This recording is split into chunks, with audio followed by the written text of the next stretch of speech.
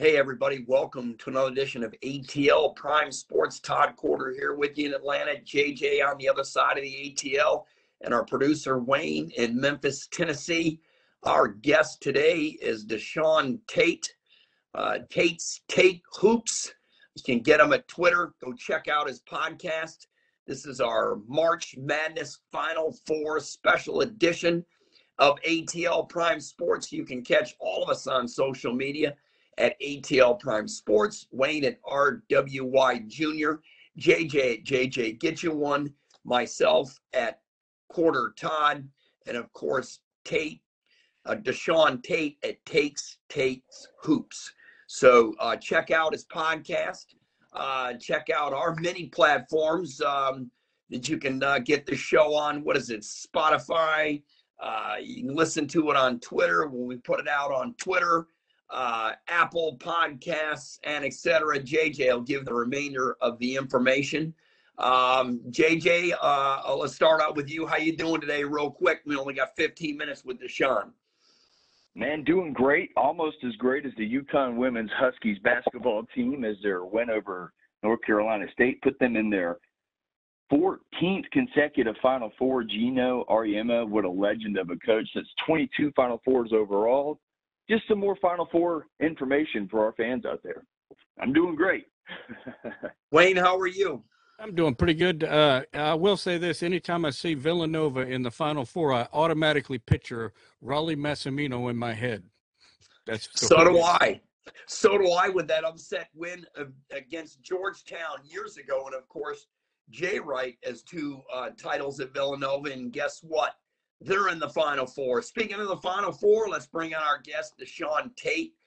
DeShaun, you're going to New Orleans. You'll be leaving Thursday. And what a matchup we have. We have Duke and North Carolina.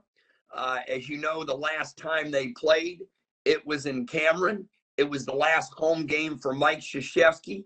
And they ruined Coach K's last game because UNC went ahead and defeated them. And everybody thought, well, that's it. Coach K and Duke, they're not going to play North Carolina anymore this year. And here they are in the Final Four. North Carolina will be in their 21st Final Four. Coach K, this is going to be his record 13th Final Four as a head coach, passing the great John Wooden of UCLA. And then of Hubert Davis, this will be in his first year at North Carolina. This will be his first Final Four. And, this is a great history. These schools are only 8 miles apart, 248 NCAA tournament wins. This is the 258th matchup between the two schools. And, again, this is their first matchup in the NCAA tournament. They did meet in the NIT in 71. And, of course, they met in the ACC tournament millions of times. This is their third matchup of the year. It could have been their fourth, but UNC lost to Virginia Tech in the semifinals of the ACC, and then Duke was beat in the finals by Virginia Tech. What a story these clubs are. What a storybook career for Mike Krzyzewski. And this matchup, it has all the makings of a classic. It does. First and foremost, thank you guys so much for having me on, and it's a very overwhelming experience to be a part of all these things. You talked about the game at Carolina and the game at Cameron Indoor, and I was at both of those games, and it only sounds right and fitting to be at the one that is the tiebreaker. And it's only right to have it as the second game of the Final Four and not the first game. So I can only imagine let everybody get their nice juice inside of them before coming into the arena. Everybody's looking, forward to it. It should be every bit. I mean, how often do you get a chance? When is the last time we've seen a Final Four of these blue blood programs? As good as the one was in 2015 when Duke went and won it, where you had a lot of really good, programs. You had Michigan State and, Kentucky, Duke. You still had Wisconsin in there. I don't think anybody's going to cry about that Final Four. Even, the 2008 where all the number one seeds went, the Memphis and, the UCLA and, all those Kansas and Kentucky and so forth. But or not Kentucky, but North Carolina. But you got a lot of tradition in the building. I mean, how often do you get these things? Not very often, right? So the job that Hubert Davis, who's a dear friend of mine, nobody's happier for him than I am to be able to get to this point. I mean, he's going to his first one. Kay is going, to try to break a record and obviously, over 100 tournament wins. And, I picked Duke to win the whole thing from the beginning, from the time that he announced that he was going to retire. But just seeing how fitting it is, the potential matchups that we have, not only the ones that we do have, but the potential ones where you do have potentially a Duke maybe moving on and playing in the national championship game against the same team, potentially Kansas, where he won his first one in '91, could be the matchup of his last one under the same roof of his mentor, where he won his last one, Robert Montgomery Knight, better known as Bobby Knight. So there's so many different, layers to the onion that we can go with here, and I'm just excited to see, you talk about the tradition and the history, and I mean, think about it from a program prestige standpoint. This is just how big this thing is Villanova probably has the lowest program prestige of all of the four teams, and they've won 2 of the last 5 national championships, for crying out loud. So all of those things, and all except for one, Hubert Davis, Hall of Fame coaches, it just doesn't, honestly, it just really doesn't get any better than this. No, it doesn't, DeShaun. And you look at you talked a little bit about the history between these 4 programs. I mean, North Carolina has the most championships with 6. Duke has 5. Villanova and Kansas have 3. This is the first time ever that all the teams that are in the Final Four have won the title more than once. This is so impressive. And there's another North Carolina coach that made his in his first season that went to the Final Four, and that was Bill Guthridge. He took North Carolina into the Final Four in his first season, and now Hubert Davis, a former player at North Carolina and a very good one at that, has taken them to a Final Four again, and it could be Coach K's last game. I mean, talk about some serious revenge. North Carolina not only could do it once, but they could do it twice. And then, of course, Duke, they can go ahead and get the final last laugh. I mean, talk about this matchup and its leading scores, if you would and unpeel the onion between these 2 clubs, as you like to say. Yeah, I mean, you know what? The ironic thing is nobody has won a national championship with such high influential key players since Duke has done it. When you look at, there was no one and done players on the 16 Villanova team. I don't think we've seen one on Villanova probably since Tim Thomas. And then, Carolina had one with Tony Bradley in 17. Villanova didn't have one in 18. Virginia didn't have one in 19.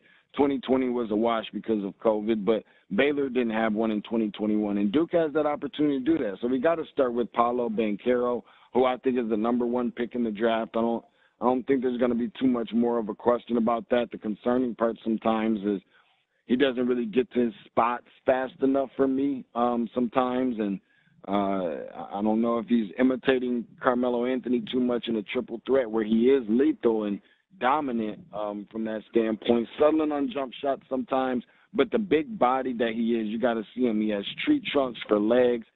And the question is always going to be for this Duke team, the guard play. When you start talking about having a successful bracket, you start looking at, the Hall of Fame coaches, which obviously you have here. You start looking at the depth. You start looking at the experience, the juniors and the seniors and so forth. But you got to start looking at elite guard play. And that point guard position is as lethal and critical as any. And in this situation where you have Jeremy Roach, who they've needed to play much better basketball. And he's done that in the NCAA tournament. and that's the reason why that they've, advanced. Just a couple of things that I've seen throughout the course of just this matchup in general. North Carolina, they cannot afford for Brady Manick to solely be their best player on the floor, or they're going to lose.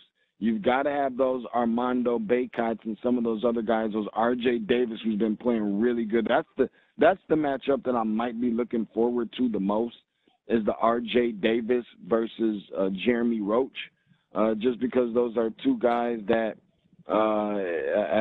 very questionable at that particular position. But I think that the X factors for this particular game is going to be Caleb Love for North Carolina, obviously, and then another guy who may not be necessarily an X factor for Duke, but is certainly a difference maker and doesn't get nearly the credit that he deserves, is the transfer from Marquette, Theo John, who can come in and kind of impose his will from a physicality and aggressiveness standpoint, and who he is as a leader on that team is just amazing. So Carolina hasn't looked like the Carolina of old. We know that. They like to get out and run, do it the Carolina way, always known as that program that you don't want to get out and run with. But Duke likes to do a little running themselves. I would imagine that we see a lot of penetration to the basket from Jeremy Roach and throwing up the lob to the big man Williams in the middle.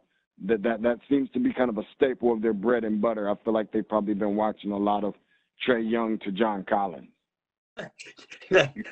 Yes. You're listening to DeShaun Tate right here on ATL Prime Sports. You can find DeShaun at Tate's Take Hoops, the multi-level basketball analyst himself.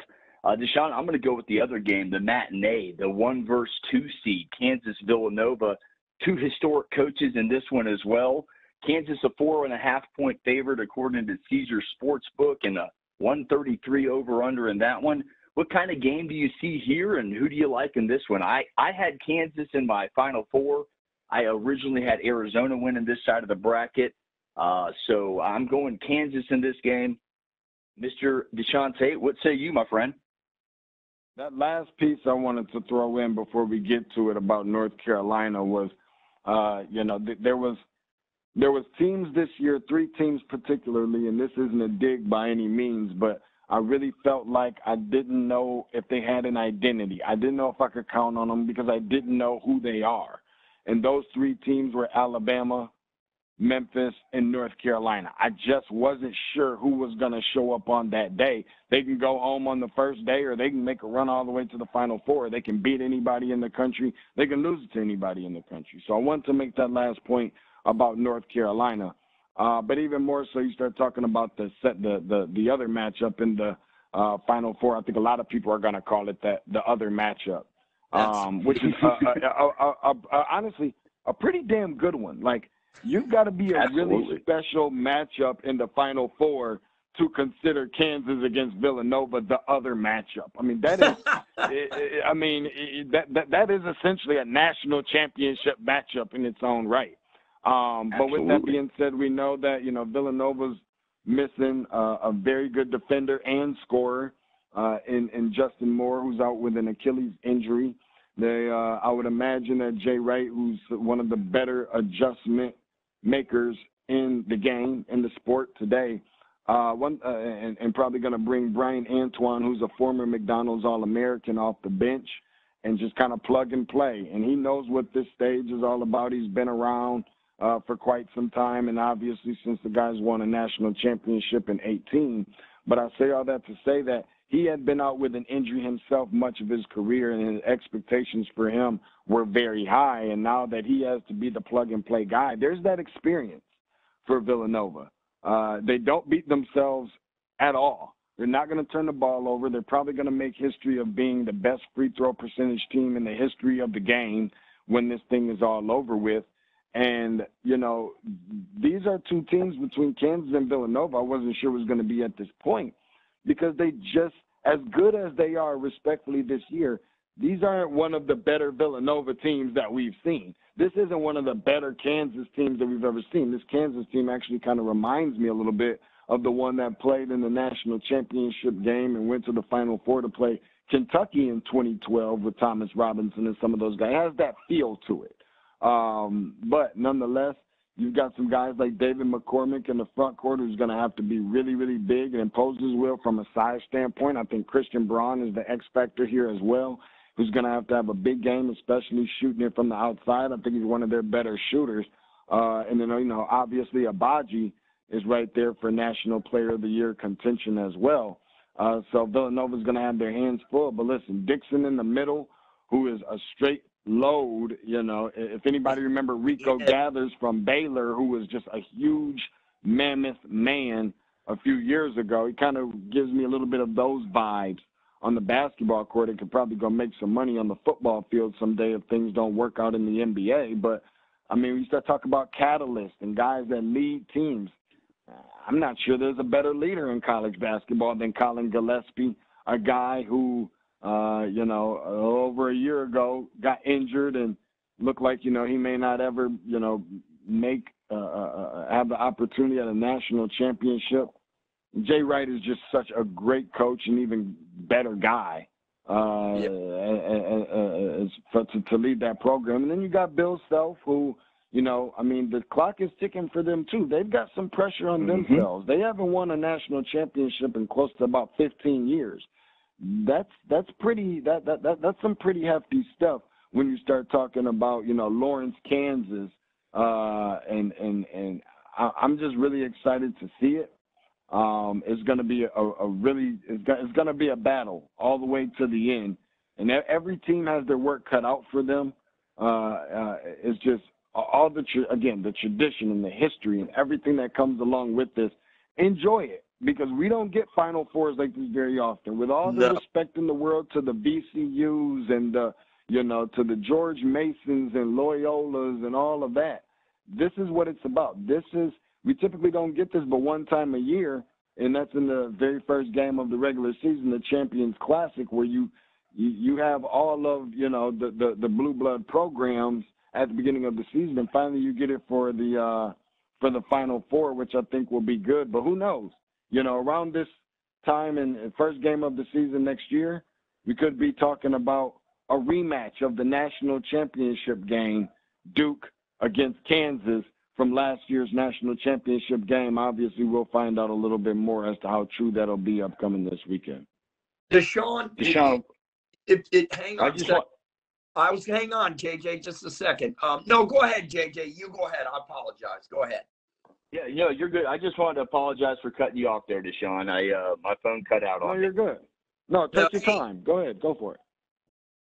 No, hey, fellas, you mentioned Colin Gillespie. He averages a little over 15 and a half a game. DeShaun, does Gillespie need to get that big 20-plus number for Villanova to win? And number two, you already mentioned Abaji for Kansas. I've got them winning the whole thing. I have them playing North Carolina in the final. And you mentioned North Carolina as the 8th seed in this tournament. They're not an 8th seed, but you mentioned two other programs where they could go either way. And also you mentioned Baycott. This guy was getting a rebound a minute against St. Peter's. So, there's just multiple facets here of these matchups. And saying the other matchup is Villanova and Kansas, I've heard that. That is insane, because honestly, each one of these teams has an equal shot to win the thing.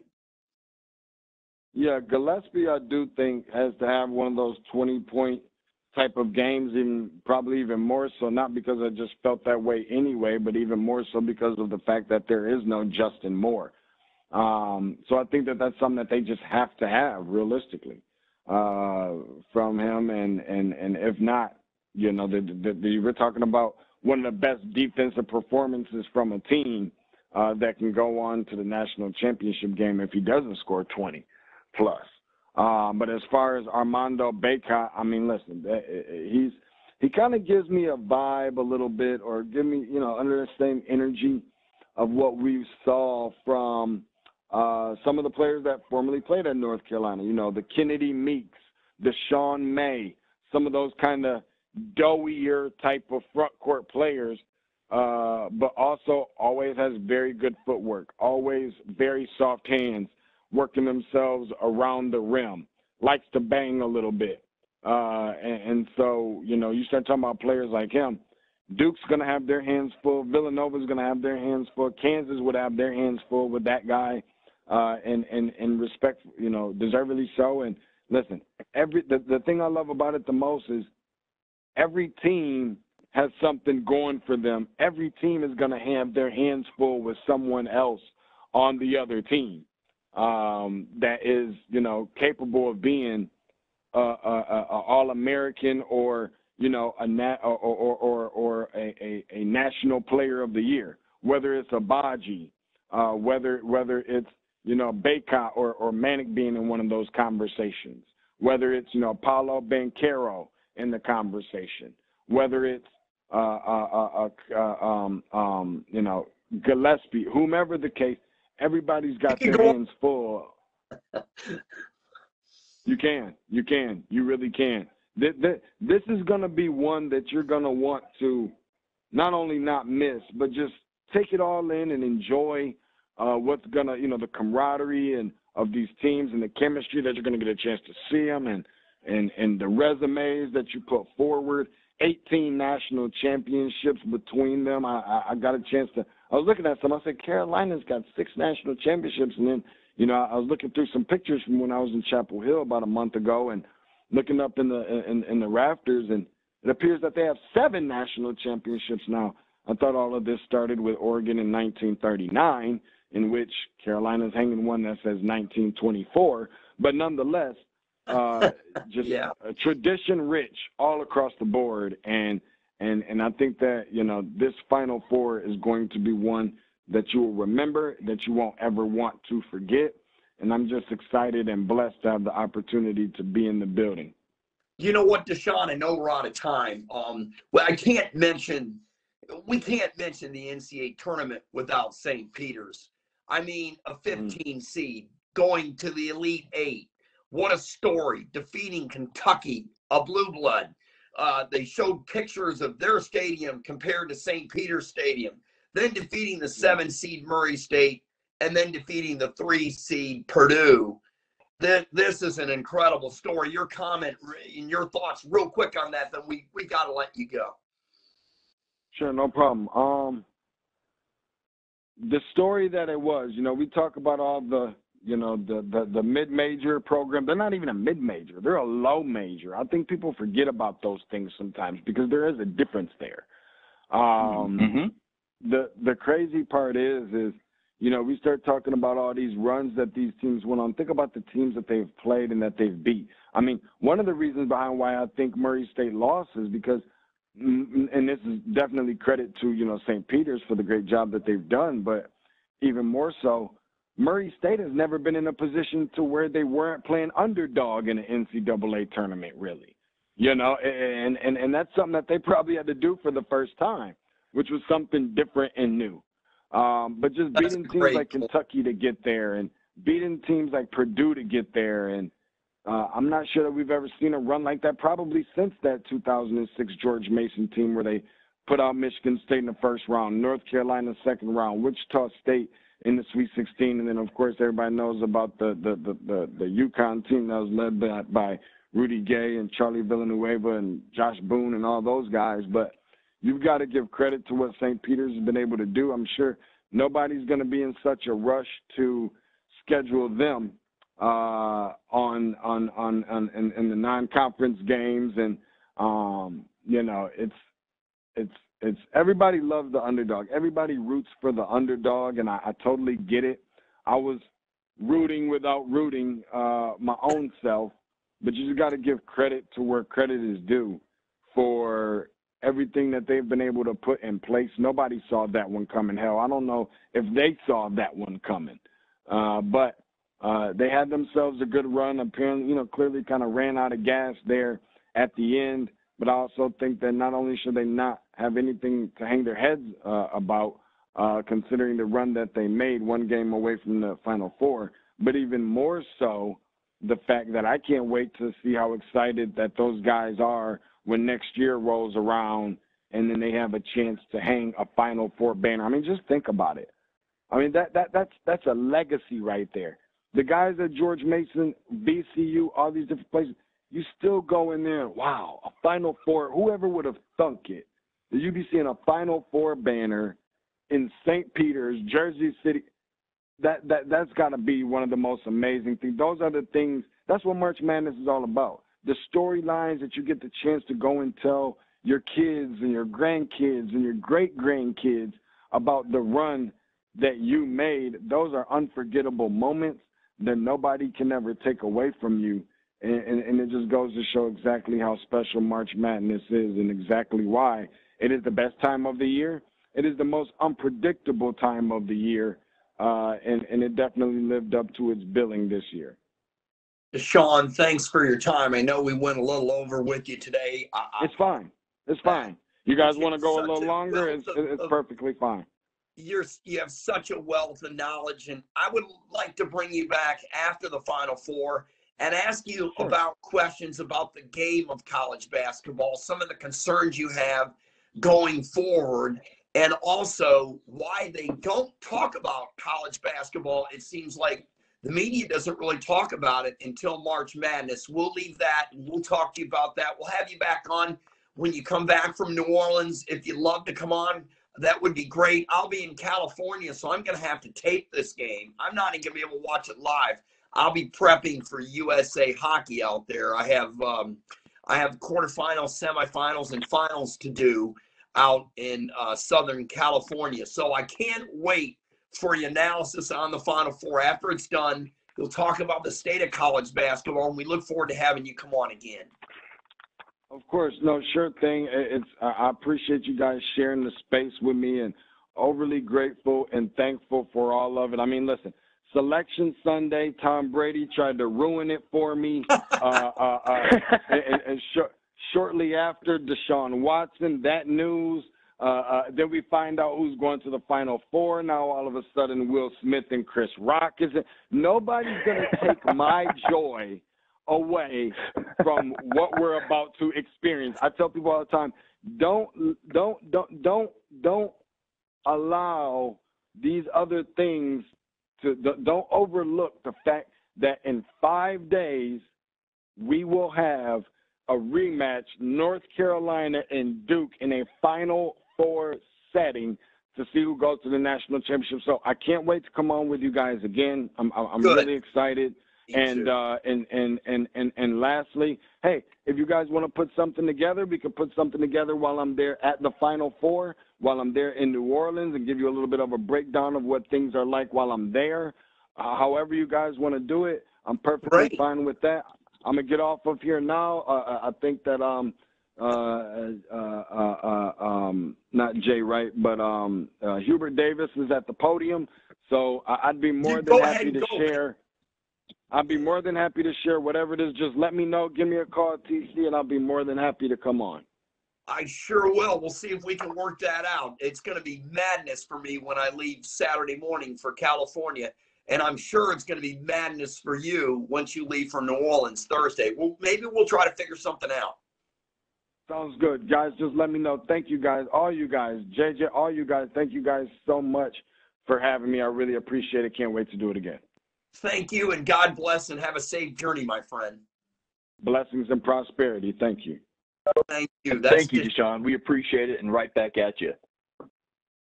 DeShaun Tate here on ATL Prime Sports. Tate's Take Hoops. DeShaun has one. I'm just going to say it, JJ and Wayne. He's got one hell of a podcast. Go to his Twitter feed. And go get it and go check out his podcast. You want to talk about college basketball or professional basketball, this guy has it. And I'll tell you what, JG, he's had tremendous guests on his show, and he's a good friend of ours and a good friend of the show. And JJ, I'm going to ask you, and Wayne, I'm going to ask you both before I give you my answer, before we talk into the Falcons real quick. And we'll get DeShaun's answer when he comes back on, but I want to get you guys' answer. First of all, why doesn't college basketball get the top-notch coverage Why don't they get it until the Final Four? Wayne, I want your answer first because you're a Memphis guy, and then JJ, you go next. Well, being here in Memphis, we actually do get a lot of attention focused on it in the news and everything else. Nationally, nationally, I think it does get some attention. However, because of baseball kind of grabbing a lot of the spotlight, I think lately, that's kind of diminished somewhat. But to me, it's always gotten a lot of attention, maybe because I'm looking for it. Yeah, it's interesting. See, you are a hoops junkie, but JJ, I'm going to shift over to you because you're a football junkie and a college football junkie and a pro football junkie too, to be fair. But I think college is your number one. I'm just guessing. But, it just seems like to me college basketball takes a huge step back. It's never talked about by the mainstream media on the talk shows during the day. It's always neither is Major League Baseball, to be honest with you. It's always pro football, pro basketball. That's it. College football even takes sort of a back seat, but college basketball really takes a back seat. Why? Well, I think. Go ahead, JJ. Go ahead, Wayne. No, go ahead. Okay. And then JJ can. All right. Well, I think it's actually good that those sports stay outside that mainstream media, because a lot of that mainstream media is focused on pushing forward an agenda. And these sports staying out of that agenda, I think it's a good thing. All right. Go ahead, JJ. My opinion is I think this year was more exception to the rule than usual, simply because the Major League Baseball's lockout was such a huge story and it lasted for so long. And the NFL free agency period was probably one of the crazier ones I've ever seen in my entire life. And DeShaun mentioned it. I mean, you had Tom Brady come back from retirement. Devontae Adams, one of the best wide receivers in the league, goes out west and reunites with his college quarterback, Derek Carr. Big moves like Deshaun Watson going to Cleveland. I think that had a lot to do with it this year. But in general, it's a shame it's not covered more. It's such an exciting sport. And one of the questions I wanted to get to with Deshaun was, look, last year you have an 11-seeded UCLA make the Final Four. This year a 15-seeded St. Peter's made the Elite Eight. Heck, you throw in the Butler-Gonzaga runs as well. There's been some major parity in college basketball, and people don't want to talk about it. And I'm a guy of parity. I mentioned how the NFL's got one of the best leagues in the world because of the salary cap and the way they're able to get one or two picks that change their team, and they're instantaneously put back in the spotlight. I think people like that. Whereas in college basketball, you get one guy, he may be there for 1 year, and then the team might not be good for 3 or 4 years. I think all that has something to do with it, but I think it's a crying shame that college basketball is not talked about in the mainstream media. Well, what I think hurts college basketball is the players in the one and done. I think it hurts it tremendously. You see in football, these players are staying at least 3 years. So you're getting to know them. You're getting to know how they're affiliated with the college they attend. Where in college basketball, you don't get that, and especially with the Blue Bloods. Now, you get it in some other programs like Michigan State, and DeShaun will be able to talk about the Spartans in detail because he's a huge Michigan State fan, and I'm a huge fan of Tom Izzo. I think the job he has done not getting the players like Mike Krzyzewski has and et cetera, and to have Michigan State at the level that they're at has been tremendous. I think that's been one of the reasons that's hurt college basketball. I think the other reason is the game is so three-oriented. I think the next coach that comes along and it emphasizes the mid-range jumper and the inside play and can get inside play on a consistent basis with the bigs and emphasizes that first and then blends in the three-point shot, that's the team that might be able to go on its so-called dynasty run if they can keep these players together 3 years. And with the NIL and all that coming up, maybe that will help out in terms of keeping players there longer, but I doubt it because the big dollars in professional basketball, it's waiting around the corner. So we'll find out. We'll ask DeShaun all these questions when he comes back on. I just thought I'd go ahead and get you guys' opinion. And by the way, let's pick our Final Four. What is yours, Wayne, and who's the champion? Then we'll do JJ and myself. Well, I don't give too much of a care for any of these four teams, but it would be cool to see Coach K win a final championship in his final year. The reason I don't really care much for Villanova is because they beat Memphis in the Final Four back in '85, and I don't like Kansas because in 2008 they beat Memphis in the championship game. However, both of those appearances have been vacated by the NCAA because of the actions of Dana Kirk and John Calipari. I'm sorry. John Calipari used to be the coach in Memphis and at Kentucky. So you have Duke winning it, Wayne. Is that correct? Yeah, that's who I would want. Okay, who do you have going? I got Duke. Real quick. I got Duke winning it all. I'll have Duke facing Kansas. I think Villanova's down a marquee player, and I also think it's just too storybook to not have the first and the last be Kansas for Coach K. So I go Duke and Kansas both advance, Duke winning the whole thing. In my bracket, which I am currently winning, we will still give a gift card to the closest finisher that isn't affiliated with us. So whoever wins, please get in contact with me on Twitter, and we will get you your Visa gift card through the mail. But that is it. Kansas, Duke winning it all, Coach K cutting down the nets one more time. I've got Kansas and North Carolina, and I have Kansas winning the national championship. Wayne, who do you have playing Duke in the final? You didn't say that. It's probably going to end up being Kansas for the same reason that JJ said. Villanova's missing a key player, and this late in the game, I don't think it's going to be a scramble to cover that spot. But they do have a former McDonald's All-American filling in. That's got to be huge luxury for Jay Wright. No question about it. That's. I'm telling you what. If one guy can X and O with all of them, it is Jay Wright. He's proven it. He's won 2 national championships in Villanova in the last 5 years, and calling Kansas in the other Villanova the other game it is crazy. All right, let's go ahead and go to the Atlanta Falcons. Let's change subjects to the NFL. I know, JJ, you got to go here real quick. We were on with DeShaun longer than we thought, but that's okay. I'm glad we got to talk a lot of college basketball. Let's talk about the Falcons. They have the 8th pick in the draft. You could peel this onion so many ways. You could go with an edge rusher. You could go with a quarterback. They have so many needs. Marcus Mariota is going to be the quarterback. This team needs O-line, D-line especially, linebacker, wide receiver, running back. Right now, as of right now, this may be the worst team in the NFL. I know they won 7 games last year. The coaching job that the staff did on the Falcons, what they did was tremendous. But, when we're talking about this draft and their needs, JJ, there's so many directions they could go.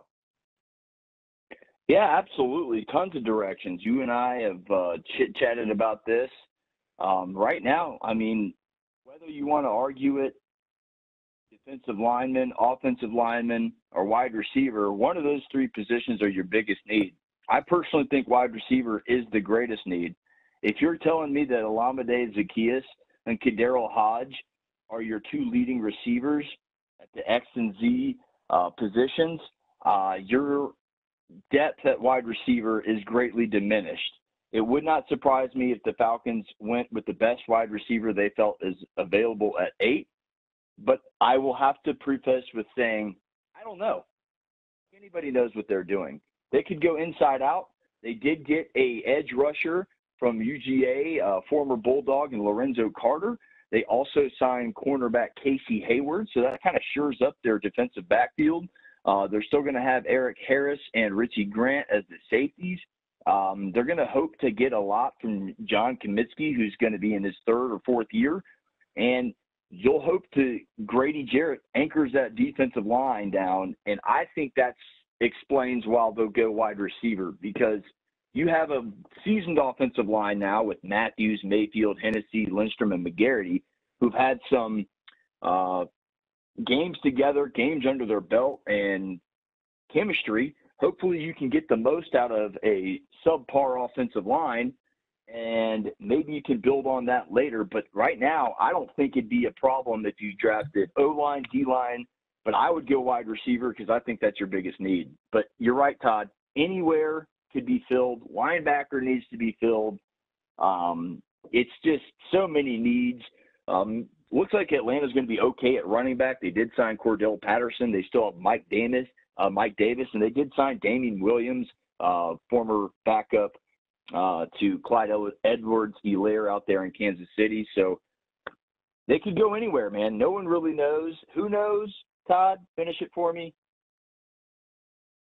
Oh, I think it would be a huge mistake for the Falcons to go 8th at wide receiver. This is a team that had the most sacks in the NFL last year and gave up one of the most sacks. The quarterback Ryan was sacked the most times of any quarterback last year. It was in the top 5. They need to build this team inside and out. If I'm Atlanta and Travon Walker is there at the edge at number 8, I take him or I trade down.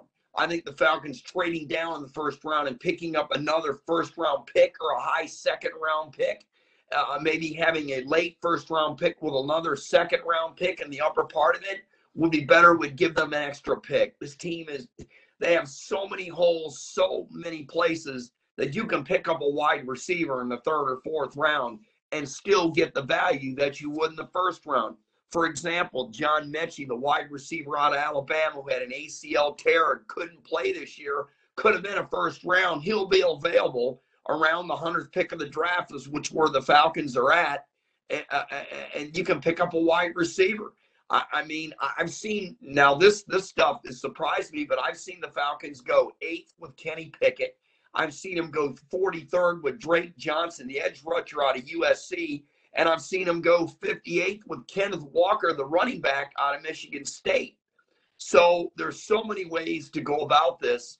But if I'm Atlanta, the first 2 picks I'm taking are edge rushers, or I'm taking Jordan Davis out of Georgia, and then go with an offensive lineman late in the 2nd round. I don't even start thinking about wide receiver until round 3 or 4, or running back. Wayne, what are your thoughts? Well, they obviously need a wide receiver, and in my opinion, I think they should kind of get Mariota in on the talks of which wide receiver they need to get via a trade for that draft pick. Well, Mariota, to me, I mean, getting him at quarterback, fine. This is a stopgap fill until they draft a quarterback and develop one. And they traded Matt Ryan for what, a 3rd rounder? Basically, they got a bag of donuts, unless this 3rd rounder ends up being a Hall of Famer. You traded away a Hall of Famer to get relief. You still have a $40+ million cap hit. I mean, do you think the Braves would have done this kind of business? No way. When Freddie Freeman, they knew they weren't going to get Freddie Freeman. They were proactive. They moved on with him really quick, JJ, got Matt Olson and moved on. What did the Falcons do? Their first priority was to make Matt Ryan happy and send him where he wants. Well, what about the other 53 guys on the roster? To me, you just can't do that. It's got to be about the team, and the 53 guys on the roster. Yes, if you can move Matt Ryan where he wants to go, great. Fantastic. More power to you. But it's about improving the football team, and the Falcons have a long way to go. They do. They have lots of positions to fill, as we mentioned. They could do anything here. And like I said, who knows? Nobody really knows, because there's so many deficiencies on this roster. I really don't know. This is the first time as a Falcons fan and as a broadcaster, I have really no clue what the temperature is in that front office in Atlanta. They could do anything, Todd. They really could. One, I would trade down from 8 and get the extra pick and acquire depth if you can do it, but that's hard to do. 2, if Jordan Walker or Jordan Davis or Trevon Walker is there, another player Atlanta could go with in the 3rd round would be Channing Tindall, the linebacker out of Georgia. I mean, that would be another good, valuable pick in the 3rd round. But to me, wide receiver can't be one. It just can't be. There's too many good ones. So, guys, we're definitely out of time. I know that. Thanks for sending me the note. We're out of time. Appreciate everyone. Appreciate our guest, DeShaun Tate, for coming on. Maybe we can do another show. Maybe I can do it from California. We can come on 10 minutes and talk Final Four with him, or we'll just have him, bring him on after the Final Four. Thanks, everybody. Appreciate it. Have a great week and enjoy the Final Four. And hopefully your bracket looks better than mine. Have a great week, everybody. For Todd Quarter, for Wayne in Memphis, and for JJ on the other side of the ATL, thanks for listening and watching.